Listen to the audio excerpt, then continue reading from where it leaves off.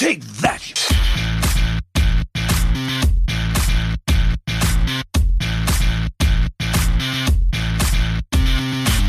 Welcome to Hunting Humbug 101 with me, Theo Clark, and I'm joined again with Ben Reschlag. Hey Theo, how are you doing? I'm doing well. This is going to basically be an original episode again. We're going to look at the fallacy of false analogy. So I did record an episode on false analogy with my father, Jeff, but there was a recent clip I came across in the media in Australia that was a false analogy, so I thought we'd throw that in there at the beginning. So what we'll do is we'll start off with a quick clip about false analogy, and then Ben and I will have a bit of a conversation, and then I'll flip it to the original episode on false analogy. So let's not muck around, let's get straight to it.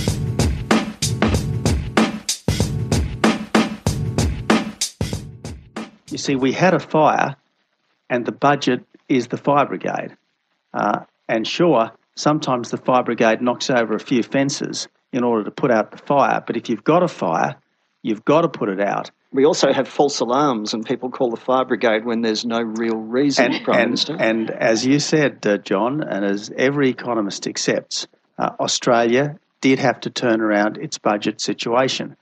We did have to turn around our budget situation. You can do that with a few burn-offs in the off-season in order to reduce fuel and make sure you don't attract bushfires in the season. As a result of this budget, we have turned around.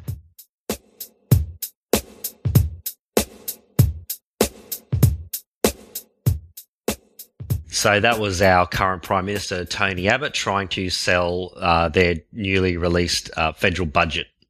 Yep, and it shows that using analogies in your as a way to buttress your argument can be a double-edged sword. Very double-edged, yeah. And the and we did talk about it in the book as well, and say analogies really can be used to illustrate a point, and there's no problem with doing that. You use them in teaching all the time when you're trying to explain a challenging concept to people. But if you're trying to make an argument about why you've done something, like why you've done it, you're better off just sticking with what you did. Yeah. Because when you run into an analogy like that, he just turned it back on him so easily. Yeah. This reminds me of, it's not exactly the same, but it reminds me of, there's something called the fallacy of equivocation, Theo, where you use a term that can be interpreted differently in different ways, and that's kind of related to this. This is something I quite see in, actually, I'm going to coin a new internet law here, Theo.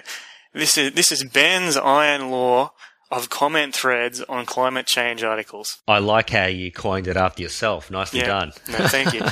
And basically, the way this law goes, for any article on climate change in the media that allows the comments underneath it, it quickly descends into two groups of people.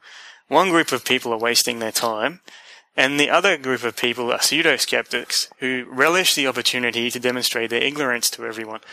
I'll just disagree with you slightly there. All groups of people on there are all wasting their time. Yeah, sorry. Okay. That's the first. What's the first caveat then? Yeah. Because by definition, typing anything on the internet is pretty much a waste of time. Yeah. I don't know, cats. Cat memes. That's true, cat videos, yeah. Anyway, there's one particular thing that always catches my eye is when people talk about the greenhouse effect, and then they go on to say they talk about greenhouses, and there's a common thing I see happen over and over again is that climate change skeptics always talk about how there's no common physical law between greenhouses and the greenhouse effect. Yep. Therefore, the greenhouse effect is fictitious. Yeah, nice. And this mind-numbing argument is quite astounding to me that anyone could take it seriously. I've had similar arguments with people who maintain that the Nazis were socialists because the English translation of Nazi is National Socialist. Yeah. But anyway, now, where was I going with this, Theo? Well, the point is you've got greenhouse effect, and it actually is a good analogy because it's an analogy to illustrate the same principle, which is you get radiation from the sun, it goes down onto the earth, the infrared heat radiation is projected back out, emitted back out from the Earth. In a greenhouse, that keeps it hot because it traps that infrared radiation from leaving. No, that's wrong, Theo. That's why it's a bad. No, but in a greenhouse, that's why the greenhouse works. The greenhouses work Yep. by mechanically trapping the thermal mass of the air. Yeah, you're right. Sorry, yeah. Whereas the greenhouse effect is through the mechanism that you've just described, which is the absorption and radiation of long-wave radiation by greenhouse gases. The hot Earth in the greenhouse heats up the air mass, and then the air mass doesn't get heated up by the light directly. It's heated up by the sun. Yeah, but the ground is absorbing the sunlight, and that's like a road gets hot for the same reason. So the greenhouse is an insulator, isn't an insulator. It's a trap.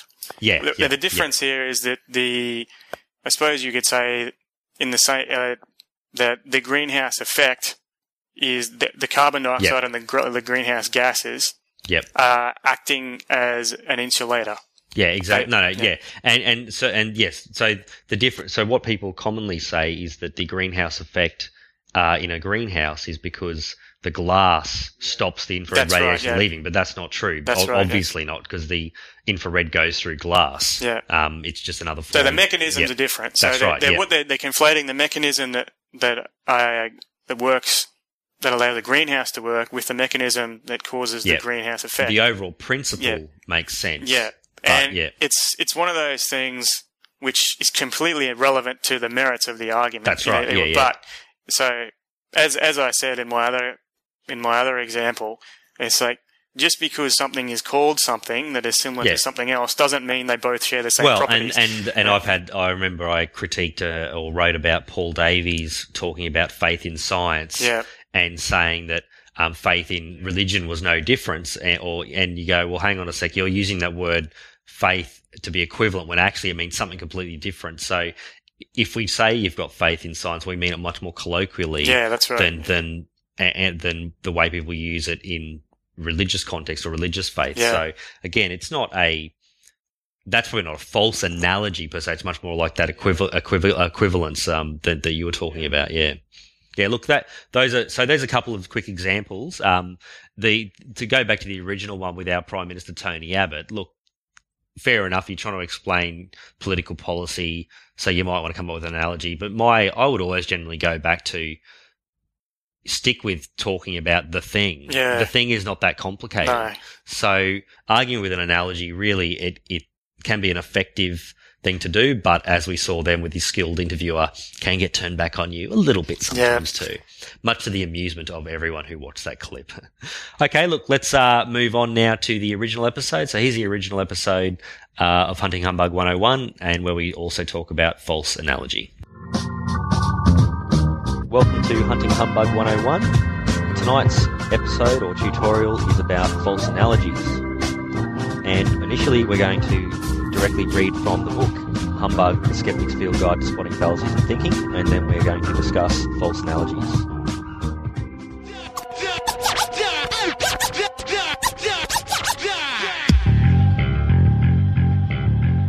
False analogy, we have other terms and or related concepts that are sometimes used.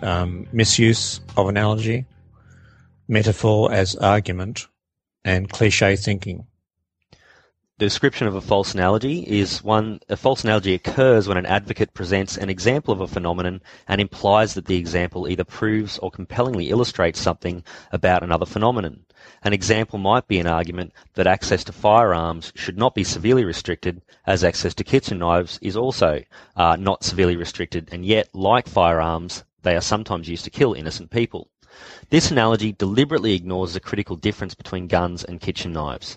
Such an example might have some value as a figurative analogy. The purpose of a figurative analogy is illustrative and metaphorical, but it's obviously flawed if it is intended as a literal analogy to be advanced as a proof.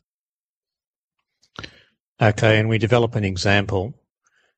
Glenn Tropicana is an investment advisor, and he's giving a sales pitch to a couple of prospective clients, Sheila and Dennis.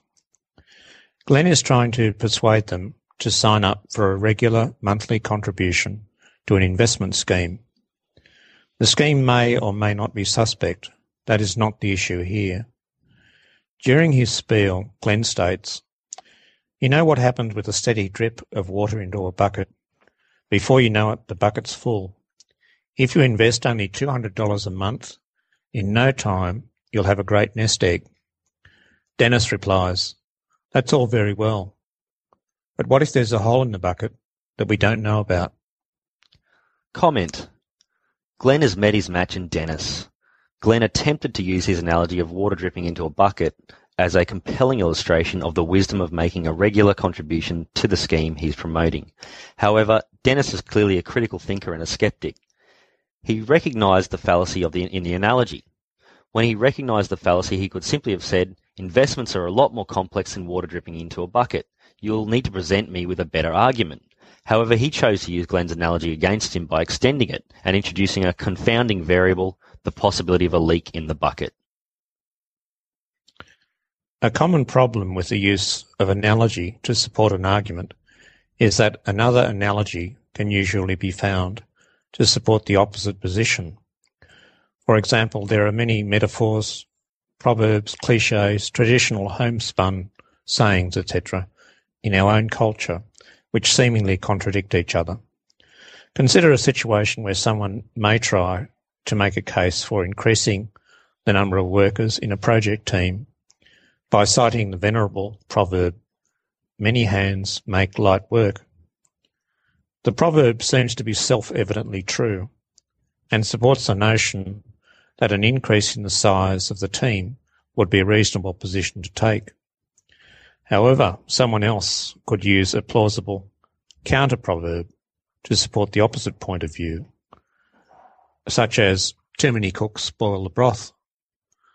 The latter proverb invokes a common experience of some large teams, separate agendas, lack of coordination, too many chiefs, not enough Indians.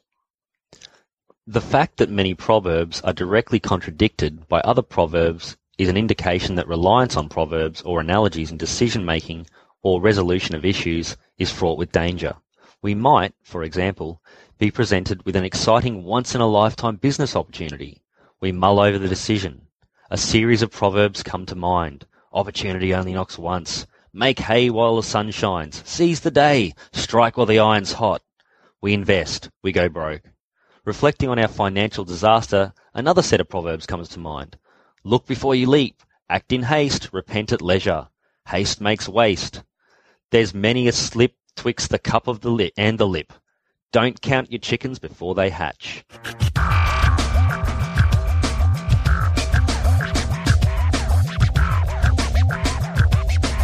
That's reading straight from the book Humbug, and we've gone on to develop false analogies a little bit more on our blog as well when we're coming across real life examples. And I think that especially that last point about you can actually easily come up with counter examples of analogies and proverbs, and so in that sense you often wonder, well, what's the use of them in the first place? What's the use of analogy in the first place? Yeah, I think one of the things that interests me about these folk sayings is that as I've made some informal sort of inquiries, and the same sort of folk sayings seem to pop up in different cultures and in different. It's almost like grandma's wisdom, and when grandma says "too many cooks spoil the broth," you just take it at face value and you say, "Oh, right. It's fair enough," and so on. But a little more thought, and you realise that there are contrary arguments. So while grandma might think her proverb settles the issue, if you're a critical thinker, you really make a hypothesis perhaps that, what if the opposite is true, or can I think of a case where the opposite might be might be true? So you'll go beyond the simple cliche, which sounds right, and you really explore whether there are opposites that also sound equally plausible. Yeah, no, absolutely. And I think that the point of analogies is not to actually say they're no good, because they are very useful when they're used to illustrate a point. But people often make the mistake of saying that illustration, settles the matter. And I find that if you can obviously make your point without having to illustrate it with somebody, then that's obviously a lot clearer. But sometimes there are some things that, you do need that analogy to try and get people to see what you're trying to say. But to actually use that as a basis of an argument, on the other hand, can actually lead to a lot of trouble. Of course, the other point is that a lot of the time then when people discover the idea of false analogies, they think as soon as someone makes an analogy, it's a false analogy. And so what you need to do is you actually need to see, does that analogy actually match up realistically with the point someone's trying to make? And so we tried to choose a pretty simple example in the book of comparing guns to knives. And a lot of the time, of course, with fallacies and trying to explain them to people, you choose examples that are really quite simple to explain, but in real life, of course, they're never usually so simple. So the gun and the knife one is pretty obvious that guns and knives are completely different. You know, a gun, to give a quick example of the changing nature of warfare, 200 years ago, you would not be able to get 13, 12-year-old kids in an army and be able to actually do any kind of real damage to an opposition, because they'd be carrying around, having to fight with swords and things like that. And an adult male would just have zero issues, killing an enemy soldier who was a 12-year-old boy. But now, of course, horrendously in some of these armies in Africa and so on, you get these, 10-year-old kids running around with guns and actually being effective because a gun gives a massive advantage and massive superiority.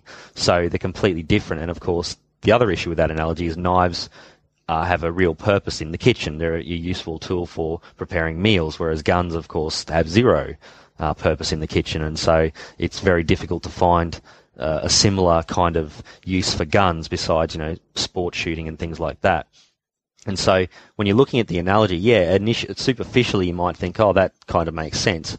But when you delve a little deeper, a little below the surface, it should become pretty clear that, the analogy is completely bankrupt of any usefulness in that particular example we gave. And I certainly note that there are some analogies people make that are just so obviously flawed, but nevertheless, some people might find them convincing.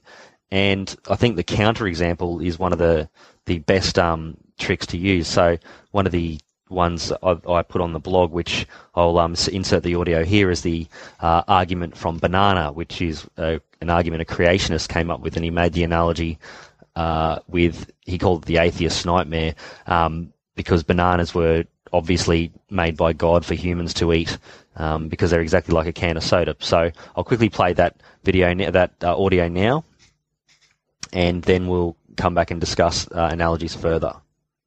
Okay.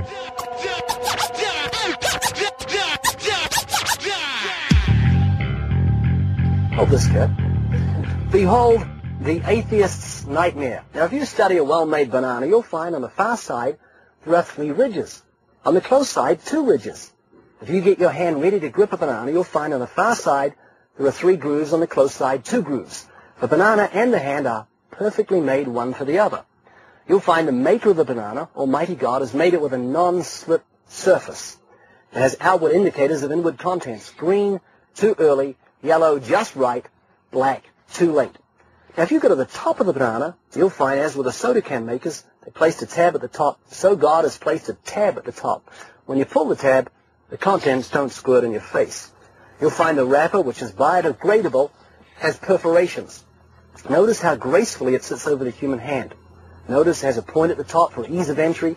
It's just the right shape for the human mouth. It's chewy, easy to digest, and it's even curved toward the face to make the whole process so much easier. Seriously, Kurt, the whole of creation testifies to the genius of God's creative hand.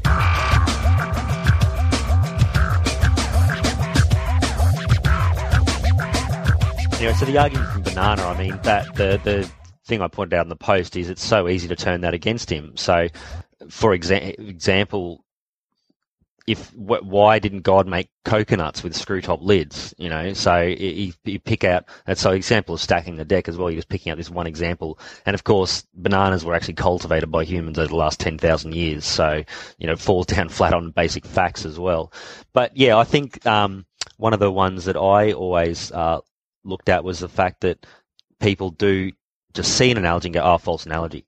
And that idea of the red flag faux pas is a new kind of fallacy that I've coined, where people get a red flag for a fallacy and go, oh, that's obviously a fallacy, and just say it is one without actually deciding correctly or not whether it is a fallacy. And so I did a post called Analogies, the Good and the Bad, and on an educational article, and one of the things he said was, as critics have noticed, it seems gratuitous to provide someone incentive to do what they already enjoy. In the parlance of behavioural studies, it's a case of over-justification.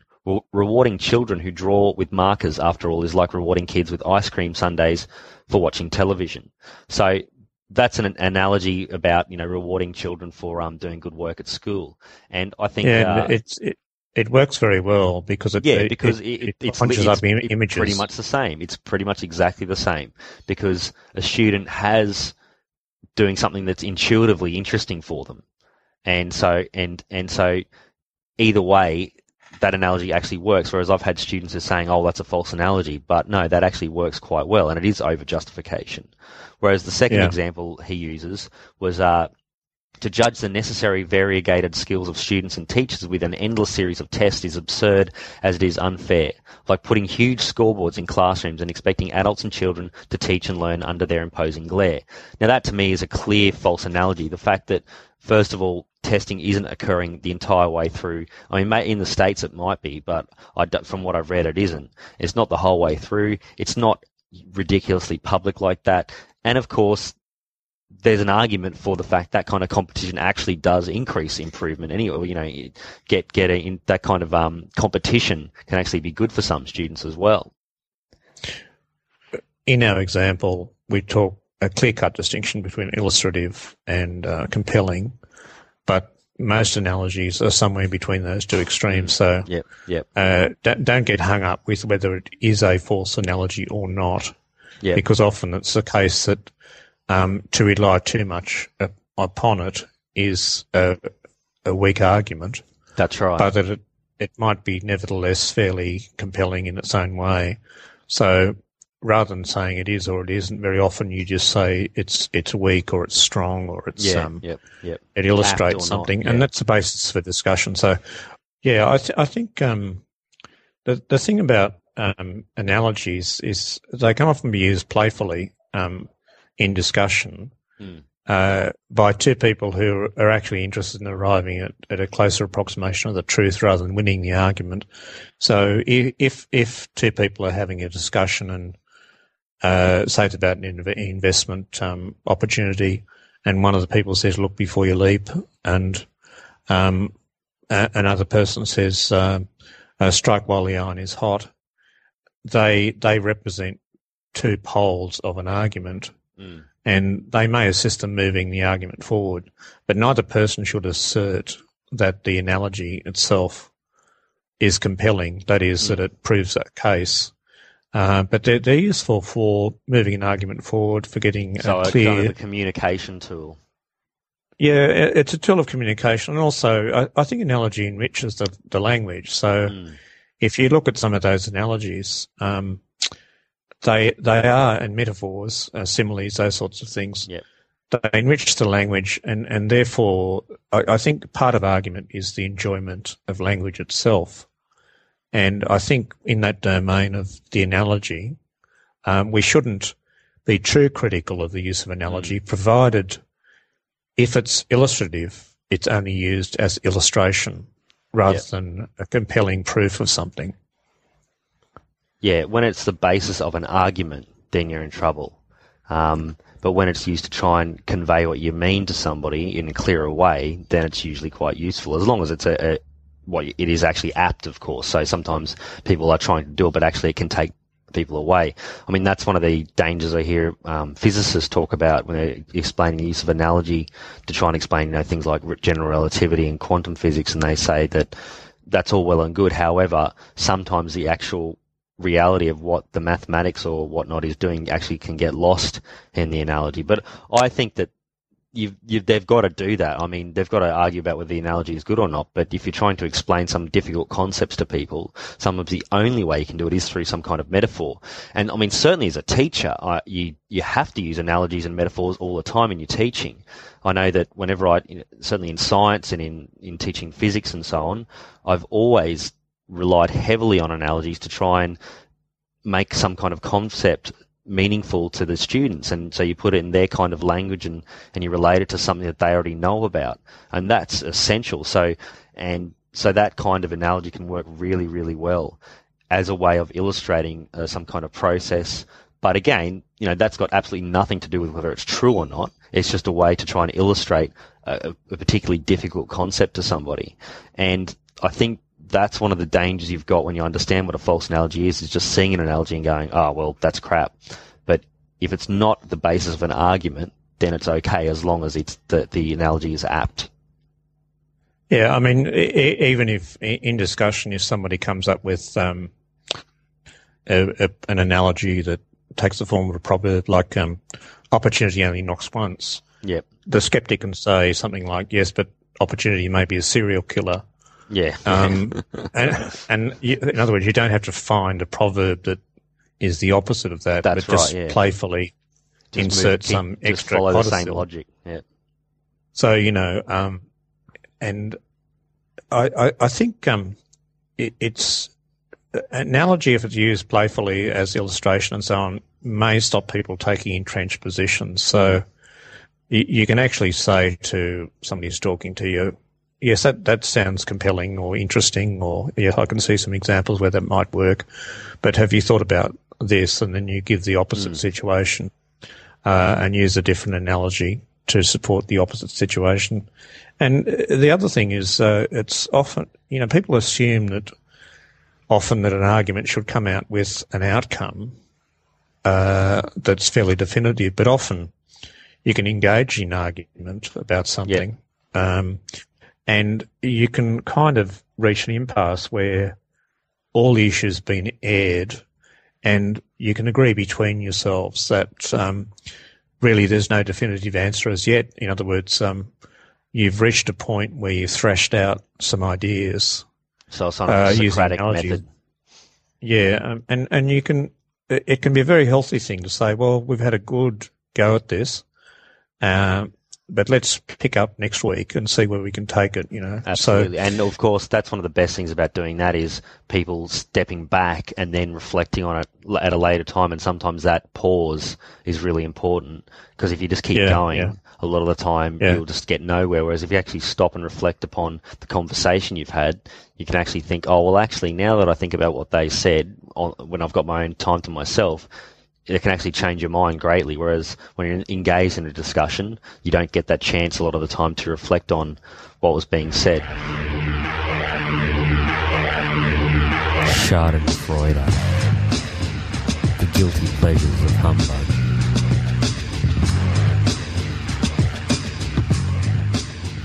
Sorry, Sophie, I've just resolved to actually scramble proverbs and create enormous confusion out there in the community. So I'm just looking at some of our proverbs here, but let's take make hay while the sun shines. But in an argument, I would say make hay while the iron is hot. And so just splice two proverbs together. Oh, and you can't beat a mixed metaphor. I love mixed metaphors. But I'd love watching the confusion in the person's eyes as the synapses. That's the point of them, and especially when they actually make no sense. That's one of the best. Of course, in an argument now we're talking about being in bad faith, but putting something like a metaphor like that makes no sense, but saying like it's completely meaningful, and then giving the person a funny look as if they're not understanding you. Remember that one. Make hay while the iron is hot. Yeah. I'll use that in my next meeting. Superficially, we've got to make hay while the iron's hot. Yeah. I like it. Look, on that note, we'll leave it there for this week, and next week we'll be back with another fallacy. So until then, you've been listening to Hunting Humbug 101. So that was the original episode on false analogy. Don't forget, you can buy a copy of the ebook Humbug, the Skeptic's Field Guide to Spotting Fallacies and Deceptive Arguments. Head to the website skepticsfieldguide.net to do so. There's free editions there as well, free versions, and feel free to leave a review of the book or the podcast on Amazon or on iTunes or anywhere else. That's fantastic. And we do, of course, recommend that you buy the new version. Yeah, like if you... And I'm assuming... the reason why I didn't bring that up really was because I just assumed everyone who's already listened to this podcast a few times has already paid for it, because otherwise there'd be a bunch of freeloading bastards. And I can't imagine anyone who's listening to the podcast would be a freeloading bastard. So buy it. So if you've already bought it on Amazon, buy it on iTunes, then don't worry about that. Feel free to buy it or not. As long as you're listening and enjoying the podcast, I'm more than happy. Any comments, suggestions, send me an email, theo.clark@skepticsfieldguide.net, or you can tweet me at TheoJClark. Okay, until the next episode, see you later, Ben. Thanks for coming along. See you, Theo. I'll see you next time.